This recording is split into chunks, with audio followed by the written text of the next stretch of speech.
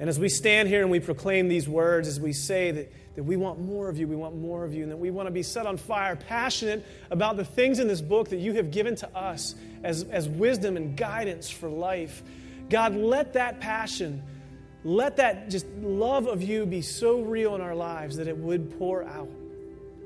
And so, God, as we cover some things this morning, some serious things, I pray that you would give us ears to hear, that you would speak to our hearts and speak to our minds, speak to our hands and to our feet here this morning, God. You're so good, and we praise you for this opportunity to worship this morning. In Jesus' name we pray. Amen. You can grab a seat. I know we made it sound earlier like I was going to use a bunch of swear words or something this morning, so don't worry.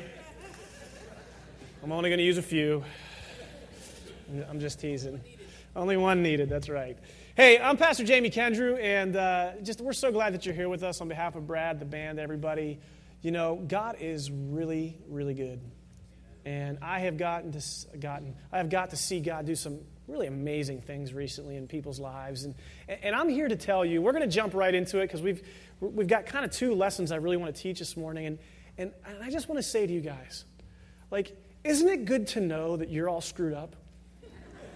And I say this almost every time I preach, but isn't it good to know that we're like a classroom full of train wrecks right now? Amen? I mean, Paul says he was the chief of sinners. Well, I'm here to tell you, your pastoral staff, we're pretty jacked up ourselves. Our worship team is made up of a bunch of sinners. Okay? Let me tell you, if you're sitting there going, oh, that's not good, then you're a liar and you're a sinner too. Because we are all messed up, broken pieces, shattered images of God, right? Amen. You can clap for that, I guess. Wait, we got to start that over. Okay, we're all broken. We're all messed up. And sometimes I have you look at each other, even remind us of that. But the truth be told, that this morning we're going to talk about some very heavy things in here. And what I don't want us to do is to look down our nose at somebody else and say, well, you did this, or well, you did this, or yeah, well, you did this. When the truth of the matter is that we're all a train wreck, we're all messed up, and if it hadn't been for the grace of God and the mercy of God, not anything that we do, every single one of us has a destination of hell. Do you know where sinners go when they die? They go to heaven. And they only go to heaven when they accepted their Lord Jesus Christ as their personal Savior. They confess their sins to Him. And they hand that junk over to Him. And they say, I'm a train wreck. I need your help. So hopefully this morning you can look at me and say, I'm a train wreck and I got help. Because our passage of Scripture this morning is so good. Pastor Jared last week kind of took us down a road of what it looked like to be somebody who handles the Word of God. And Timothy, who this letter is written to in the book of 2 Timothy 2, this was written to Timothy from Paul. Now, we'll give you the background every week, but Paul is this guy who's kind of like, he's got this mindset that the church is on shaky grounds, and he's absolutely right, because Paul is living kind of in the last days. He knows that he's going to be killed, and he's given Timothy this wisdom on how to be a young pastor. This book is really written to church leaders and to church folks who understand grace, who understand mercy. And last week, Jared talked to us about properly handling the Word of God. The week before that, I preached to you about the Scriptures and how important they were, that Jesus even got into the Scriptures and wanted to know more about God. And I'm here to tell you guys, get your nose in the Bible. Get your nose in the Bible. Our church plea this year is for you to read through the Bible with us. I know I'm trying to do it, and it takes discipline. But this book is good. And we need to be proper workmen who can correctly handle the word of truth. Because last week we heard about this guy, I think his name's, I was going to say Philemon, but that's definitely not correct. It's like Philetus and Hymenaeus and Philetus. Were these two guys that they were in the church, they were false teachers, they were going around, they were saying that the end of the world was nigh, and they were like that guy with the bullhorn that we'll sometimes see downtown. And they were spreading false doctrine, and Paul was trying to encourage Timothy. He's saying, don't be like those guys. Get a grip on the Word of God. Know what you're talking about. And this week, he continues this speech to Timothy by pointing out three key factors. He says, you need to be living righteously, Timothy. You need to be living righteously because God wants to use you. God wants to use you in amazing ways, and God wants to speak through you, Timothy. And if you're going to be a voice, a mouthpiece for God, you can't be stuck on stupid. And those aren't my words. Let me read this scripture to you, and we'll explain. In verse 2 Timothy 2:20, if you have your Bibles, bring them to church with you. Because you can write stuff in your Bibles that you can't on the screens because that's expensive. Okay? So bring your Bibles to church. Take notes. I highly encourage you. You're not adding to the Bible, so don't worry. You're not going to be punished by God for underlining something. Okay? But take notes in your scripture because you may want to go back to it one day. 2 Timothy 2:20 says this, in a large house there are articles, not only of gold and silver, but also of wood and clay. Some are for noble purposes and some for ignoble. Let me start with this. I've got a dog. And let's say I invite Pastor Robbie and Brad over to hang out some Sunday night. And I decide I'm going to make wedding soup.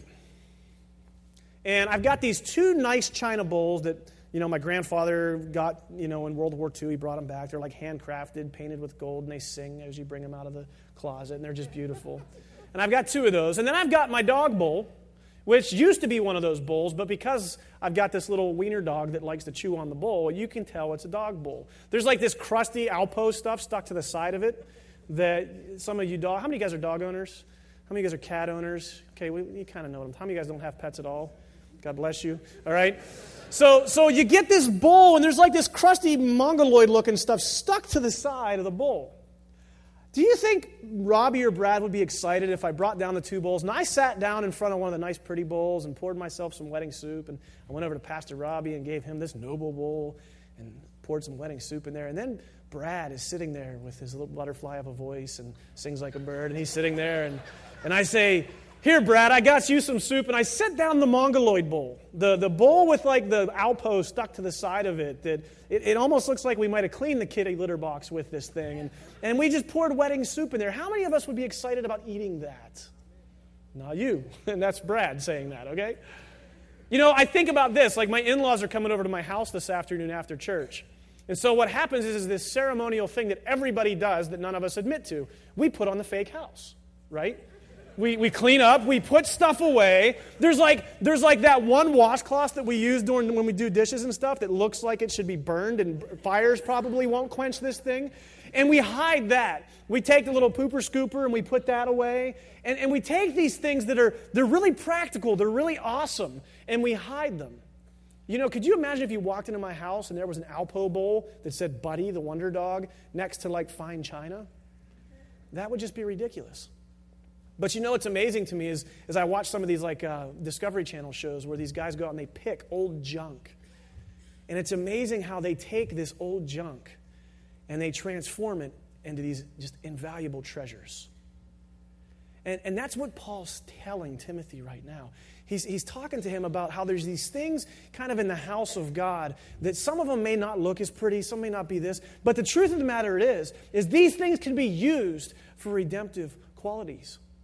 Listen to me. Every old school house in the birthplace of the United States had an outhouse of some sort. It was a nasty little bucket or pot or something like that. None of us desire to grow up and be known as that piece of furniture, do we? How many of you want to be known as the toilet? You don't. But the truth of the matter is, because of sin, that's how we all start.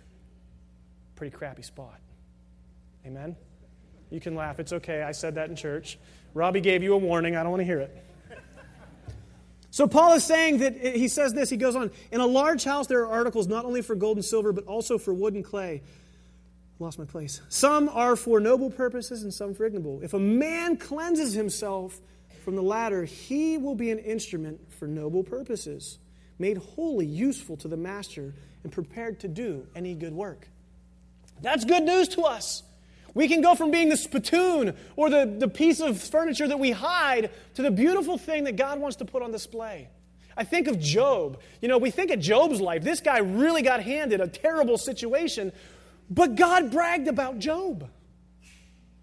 How cool is that? That God wants to transform us from the messed up, sinful, broken pieces of stuff that we are to being reflective images of Him. He wants to use us for His purpose.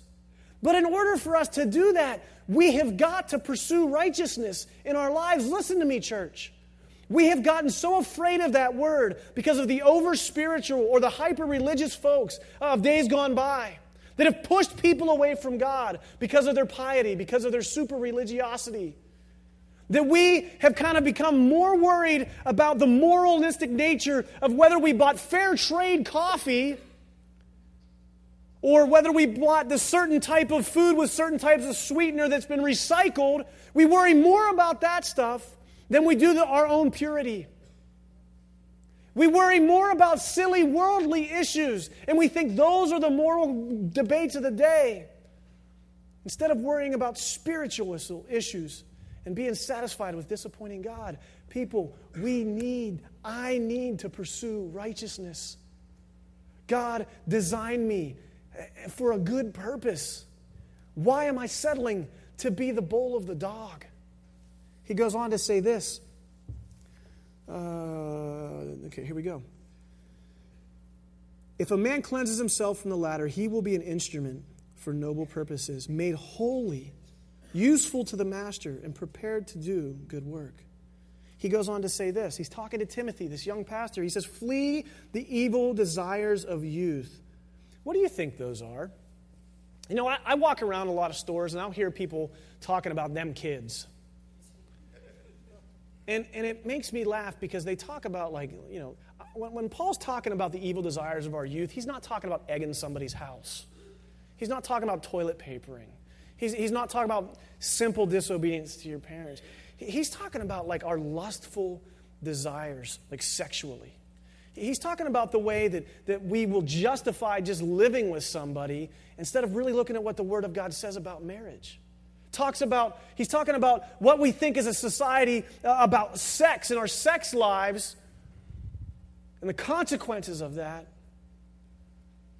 and how that affects us. He's talking about how we as believers have the same divorce rate in our congregations as the world does. It shouldn't be. We need to be pursuing righteousness. He's talking about these passions of these youth, the violence. There's this natural bent towards violence in these youthful desires. And I'm going to tell you right now, just because you're a young person, it doesn't mean that's what you're dealing with. Us old people can deal with that too. Amen?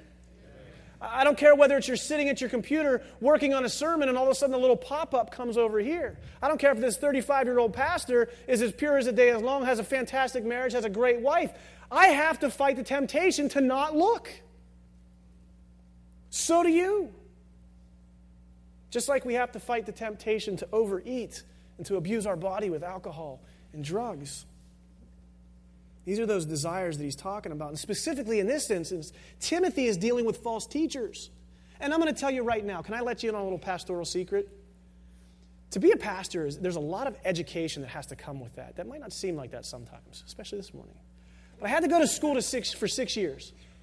And I can remember instances where I have gone to school and I have studied something for 6 years that someone just heard about this morning, and they come up to me and they go, well, you're wrong. And Timothy is a young pastor like I am. And I have to fight the urge not to shake people sometimes. I'm just being honest. Forgive me. But Timothy is dealing with us. And so what happens is, as believers, we know what God says about sin. We know the path of righteousness. And sometimes for us as believers, when non-believers or people who don't get it come up to us and they're dealing with a sinful issue, what we do as a church, instead of doing what the Scripture is going to tell us in a minute, we want to shake them. And I'm being nice when I say that. Because the truth of the matter is, a lot of times in the church and as an institution, when people come to us and they confess their weaknesses and they confess that they've got junk going on in their life, instead of us coming alongside and blessing and helping these people, we put a bullet in their head. We shoot the wounded. That's become like a Christianese thing. But it's true. I think of this conversation of abortion. Church, listen to me. We have missed the fight on abortion. We grabbed our axes and our pitchforks, and we went about it all wrong. Listen to me. I don't think there's many things worse in our world today than abortion. It grieves my heart to know that there are thousands and hundreds of thousands and millions of babies whose lives are snuffed out when God sent down His Son Jesus from heaven and gave me a second chance at life. There are little ones out there who don't get the first chance at life.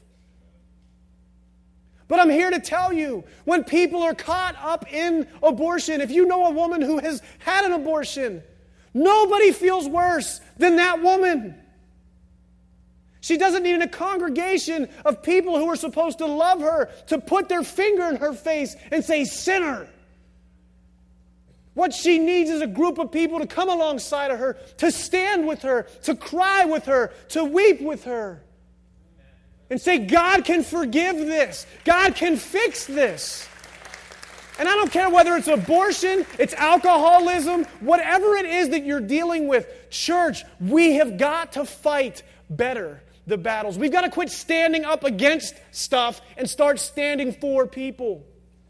Jesus Christ dealt very differently with the religious people who were supposed to get it that didn't than He did with people that didn't get it and were sinning. You think about the Pharisees. He called them broods of vipers and said that when you do things, you tie up heavy loads, you put them on people's backs, and you make them twice the son of hell as you are. Those are the words of Christ, not me. But when the woman was caught in adultery and was broken of her sin, Jesus defended her. And I think sometimes as a church, we get that backwards. Listen to these words. It goes on to say this. Paul to Timothy, don't have anything he says, pursue righteousness, faith, and love. We're to pursue righteousness. If we are a believer in the Lord Jesus Christ, we are to pursue righteousness. And I love what he says here. He says, pursue righteousness along with those who call on the Lord out of a pure heart. He says, don't have anything to do with foolish and stupid arguments, because you know they produce quarrels. And the Lord's servant must not quarrel. Instead, he must be kind to everyone, able to teach them, not being resentful. See, what was happening last week when Jared was talking about these two guys that were spreading all these false teachings, what was happening was they had their camp and the church had its camp and the church was fighting back, and it was like this gigantic battle that was going on, and everybody was trying to win the debate. And something that was forgotten is that we as believers have a very different motive than the world. We're not here to win debates, amen? We are here to win souls. And so as when we as a church take up arms like the world does, and we begin to fight battles with winning in mind instead of winning souls, we do more damage than we do good. Those guys, the reason why they were such false teachers is because there was people watching the church and watching these guys arguing. And they were a stumbling block. And you've probably heard this before. People say it all the time. The reason I want nothing to do with Christ is because I see the way His people treat each other. That should sicken us. Because in the Word of God this morning, we hear that God's holy people should have nothing to do with stupid. Amen? It doesn't matter if the carpets are Pepto-Bismol pink or dog dirt brown. That's nothing to fight over. Because I'm going to tell you, as a parent, my kids are always watching. And as a believer, the world is always watching us. And the way that we have handled abortion is a humongous black eye, as destructive as the Crusades have been to Christianity. And I'll stand behind that statement. Because if it's just about winning, then theologically speaking, the Crusades were right. And we all know that's not true. Because it's about winning souls for Christ. It goes on to say this: flee the evil desires of your youth and pursue righteousness, faith, love, peace, along with those who call on the Lord with a pure heart. Don't have anything to do with foolish and stupid arguments. Am I saying that the argument of abortion is stupid? No. But sometimes the way we fight that battle is. You're trying to expect somebody who doesn't believe what you believe to all of a sudden flip on that issue. You cannot change somebody's politics until you change their heart. And until you change their heart, you're fighting a wall. In fact, you're probably helping them build a wall. And I'm going to say it again as believers, we are not here to win debates. We are here to win souls. You don't have anything to do with foolish and stupid arguments, because you have to be able to teach, not resentfully, those who oppose him. He must gently instruct in the hope, listen to this is so good, gently instruct them in the hope that God will grant them repentance. How many of you are excited about the fact that Jeffrey Dahmer could be in heaven worshiping God with us one day? I'm not. The guy was a serial killer. He ate people. But if God says that he can snatch him from the pits of hell the moment before his foot hits that fire, praise God. It is not my hammer to swing. It's not my gavel to put justice and judgment on people. It is my job to be a vessel for God, to be the mouthpiece by which he speaks, not a bullying mouthpiece, but a gentle, loving, kind mouthpiece that can take somebody with a totally different opinion of mine and say, God loves you. Let me tell you about Jesus. And you know what's awesome? Because I've seen this happen, is where people come to this saving faith of Jesus and they go, holy cow, I'm totally getting this wrong. I bet there's a bajillion of you in this room who could say that happened to you. There was things I was living in my life, but when I met Christ, I didn't even know they were messed up and wrong. But the closer I came to the light, the more was shed on my broken and grossness. We as a church, as a group of believers, especially as pastors, we've got to be in love with one another. We have got to love broken people. We've got to look at people who don't have Christ and think those idiots, why don't they get it, and want to shake them. And I know it's hard to do sometimes. But we've got to look at them like little infants who are just trying to make it. And they're trying to make it on their own. How stupid would it be to see a little baby crawling around in the middle of the street with no parents around or nobody taking care of it? I'm here to tell you, when people do not know the Lord, they are lost little children. And that is how God sees them. And God's probably going, why isn't anybody picking up my kids? Church, you're my bride. Take care of my kids. And so, church, can we do that? When I think about this pro-life movement, I hear all kinds of arguments from people like, well, you know, what if a woman's raped, or what if this is going to happen? And I'm not making light of that, because I'm going to tell you right now, as a child of rape, my mother was raped, and I'm the product of that. There's some heavy baggage that comes with that. But I'm going to tell you right now, God will take the ugliest parts of our society, and if His people can come alongside, and if His people will submit that stuff to Him, He will take the ugliest parts of our society, and He will use them to glorify Himself. And I don't know how that happens, and I don't know what that looks like, but I promise you that will happen. When I think about this topic of abortion, and I think about the topic of human trafficking, did you know there's more slavery in the world today than there's ever been? Surprise! Civil War ain't over. There's more slavery in the world today. And because it's not right in our face, we don't deal with it. If we say we're going to be pro-life, it's not simply about putting a sign in our front yard saying, stop abortion now, with the pizza baby on it. It's about coming alongside a young girl who decides to keep her baby. It's about coming alongside of people who are hurting and maybe have gone through abortion and saying to them, I will hold your hand as you walk through this hell. Because I'm going to tell you right now, people that have gone through that, they know how bad it is. And if you haven't walked down that road, you don't know. So put your finger away and get out something more caring. Church, we need to love people. And I'm not saying we tolerate it at all. Don't hear me saying that. Because I'll tell you right now, it is gross. It is gross. It is gross. Sin is gross. In our human minds, we've got this little scale set up that has like, sin 1 through 5. And this guy did this. Well, he's surely going to the 7th layer of hell. Listen to me. There's only layers in cakes. There is no layers in sin. Sin is sin. You can point your finger at someone who had an abortion, but if you're dealing with something in your life, you're in the same boat. So let's not put fingers on certain issues. Let's come around the hurting. Let's come around those that need Christ. Let's come around ourselves, folk, because as you admitted it earlier, we're all train wrecks. Amen? I need help. I need people to help me raise my kids. I need people to help me with my marriage, to help mentor. So do you. Paul is telling Timothy this message today. Don't have anything to do with stupid arguments, because I am going to use you to snatch people from the gates of hell. That's awesome. That God is going to use us in that way if we will surrender this vessel to Him. I'm so proud of it. There's a group of people in our church that have really taken this pro-life movement seriously. And they don't just simply stand against stuff. But there's just these groups of people that are standing with these little girls and women that have decided to keep their babies. You know, there's this organization called Choices Pregnancy Center. And Choices, I had the privilege of going and hearing what they were all about. They're going to have a table in the back, and they provide choices for young women who have been brought. The church comes along and says, hey, don't abort your baby. You need to keep your baby.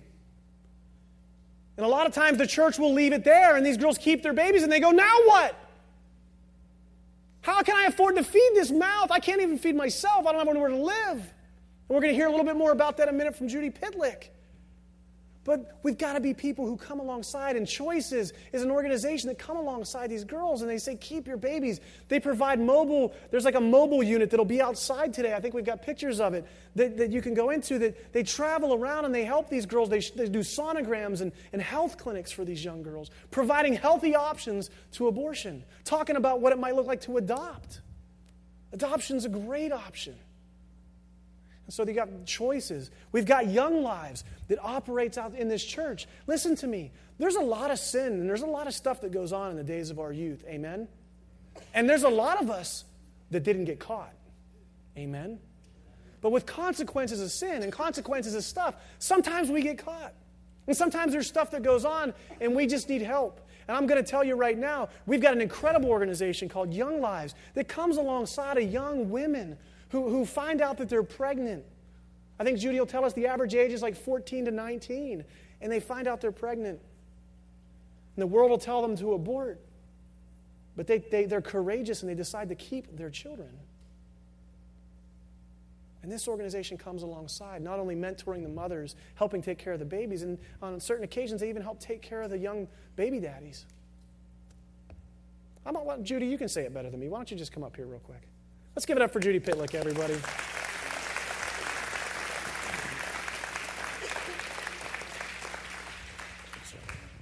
So here we are this morning. We're talking about what it looks like for us as believers to not just stand against stuff all the time, but to stand with people. We're talking about abortion this morning. We're talking about being pro-life. And you guys have a very unique ministry you guys go right into the trenches. You encourage these girls to keep their babies, and then you disciple them through that. Tell me a little bit about Young Lives. What's your mission? What's your vision? Where's your heart at with that? Well, first of all, I want to make one thing clear from what you said, is that we don't encourage the girls to keep their babies. Okay.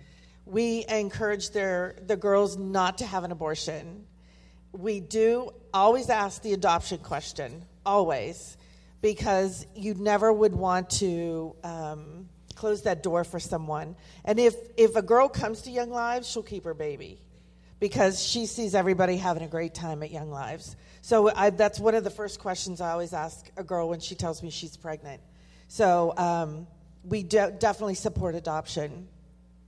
Young Lives is a ministry that, like Jamie said, when the girls choose life, they're met with just some amazing, difficult challenges in life. For one thing, they're still a teenager, but they usually come from pretty broken homes and broken backgrounds. And so they have this baby, and like Jamie said, it's like, what do I do now? And that's where we come in and we walk with them. We accept them where they are, which is usually pretty broken, but beautiful.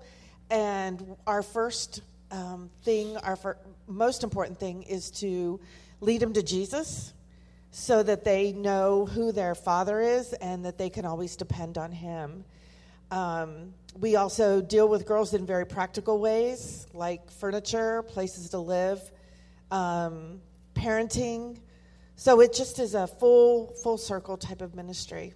That's awesome. Now you guys you're kind of birthed out of another ministry, Young Life. Young Life. Tell us about that connection there. Well, Young Life is an international organization that has been around since 1941 and is in 85 countries. And what was happening is teen moms were coming to their get-togethers, and they found that the girls just had too many difficult needs that they couldn't deal with. And so that's how Young Lives was born out of that. Okay. So there's lots of stories, I'm sure, that you could sit up here and you could tell us. But I know that earlier in the earlier service you shared one about a young girl and her thoughts. And so would you share with everybody kind of a story? Get my phone out. That's all right. That's all right.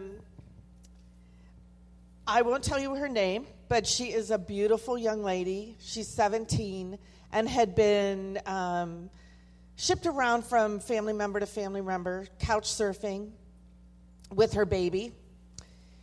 And it just was so sad because she was so quiet. She went to camp with us over the summer, which was so wonderful to see her blossom. She accepted Christ. And so not too long ago, she got her apartment for the first time, and a couple mentors went to visit her.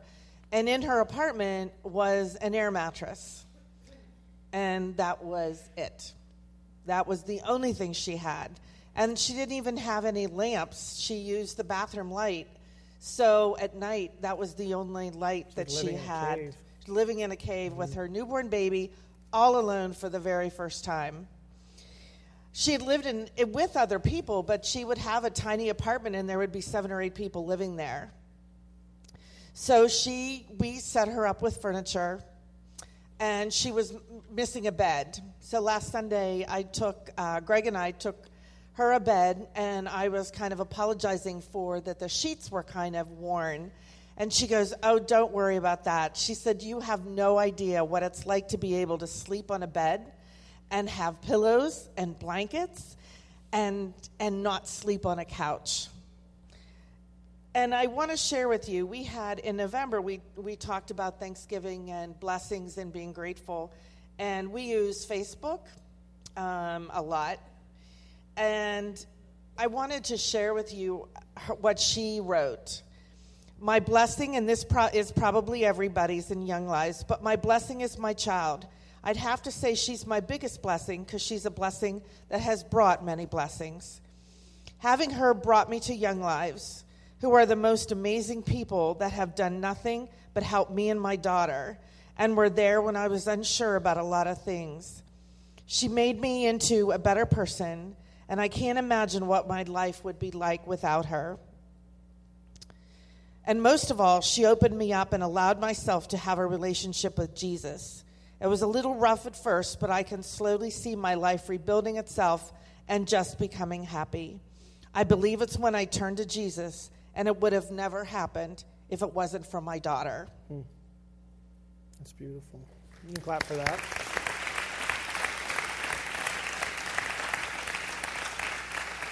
It's amazing how sometimes the world will label something mistake, and it's oftentimes what God will use as the biggest wake-up call in our life. One time, I think it was at camp, I was looking around the room, and I know a lot of the girls' personal stories, and I know what kind of life they led, and I look at them now with their baby, and I said, the idea just occurred to me that God has saved your life through your baby. And I said, how many people does that relate to? And one by one, all their hands came up, and they realized that God has saved them through this child. It makes that baby so much more a gift from God, and it has strengthened their faith, and they know. That's awesome. Well, I know that you guys have an incredible ministry going on, and I know that this morning we're challenging you as a congregation to be involved, to take a stand with people. And so I know, Judy, you're looking for volunteers, and there's going to be an information table out in the back that if that is something that you're interested in and maybe serving in that capacity, coming alongside some of these girls, or even just babysitting, to hanging out with the dads, come out and talk to Judy. But can we pray for you? Sure. Would that be all right? Thank you. Let's pray for Judy and the ministry that they've got going on here. So, Father, we love you and we thank you. And And God, I thank you for people like Judy, people that are getting off of stupid, and they're coming alongside of people, and they're just loving people, God. Sin is sin. We're not making excuses for it. But God, you've called us as a group of believers to come alongside of people who are hurting, who are lost, and to be a lighthouse to them. And so, God, I pray for all these ministries, for choices, for young lives, and for this ministry we're going to mention in a moment, God. I pray that you would bless the socks off of them, that they would be able to be your hands and your feet as they minister to the broken. And may we all have a hungering and a desire to do just like that, God. So we thank you and we love you. In Jesus' name we pray. Amen. Thanks, Judy. Get up for Judy, everybody.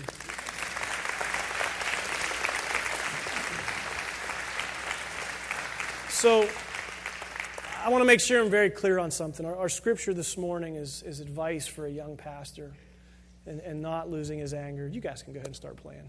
That'll work. Not losing his temper and not squabbling over stupid things. And I want to tell you, as a church, we can take a lot of lessons from that. Because whether it's abortion, whether it's alcoholism, whether it's me getting frustrated with my kid because he keeps asking me the same question over and over and over. The reality of it is there's things in our lives that we need to be dealing with, that we need to be hurting with each other, and we need to be coming alongside and strengthening one another. We talk about being pro-life. Let's be pro-life for one another. Let's be pro-life for these things. Let's stand up for things. Every one of us has stuff in our lives that we need to deal with. Amen? And this morning is a call to you to do that. Wouldn't it be great to leave here with pure hearts and clean hands, knowing that God took all the secrets that you have, that He's willing to take those secrets and He's willing to make them right this morning. Maybe this morning, our topic of abortion. Maybe you're a lady in here and you've walked that road. That's hard. And maybe you don't know where to turn to. You don't know who you can trust with that secret because in times past, people have hurt you. I'm going to have my friend Denise stand up right now. My friend Denise Corey has a ministry called Surrendering the Secret. And maybe abortion has touched your life and you need somewhere to turn. We recognize that we're not going to have a table in the back. We're not going to make you stand up. No one's going to shun you. We want to weep and mourn with you. Denise has been on both sides of this fence, walking down that road. And I know that sometimes when you're hurting, it's really good to hurt with somebody who has the same mud on their shoes. Amen? And so, this is Denise. Look at her. If you need to reach out to somebody and this is what you're dealing with, find her. We have pastors on staff. We're going to have people available to pray with you. Maybe you're dealing with something separate. You can grab a seat, Denise. But if that's your specific issue, go to Denise. She's got an awesome ministry to help people begin that road to recovery through that. Abortion's a gross thing that is a consequence of sin. As we read in our scripture this morning, there is nothing that God can't forgive you for. Nothing. He wants to snatch you. He wants to snatch me, snatch all of us from the pits of hell. Whether our sin is pornography, beating our wives, alcoholism, whatever it is that we're dealing with, lying, God wants to take that from us this morning. And He wants us to leave this place with clean hands, a clean heart, and clean feet. Won't you pray with me? God, we love you and we thank you.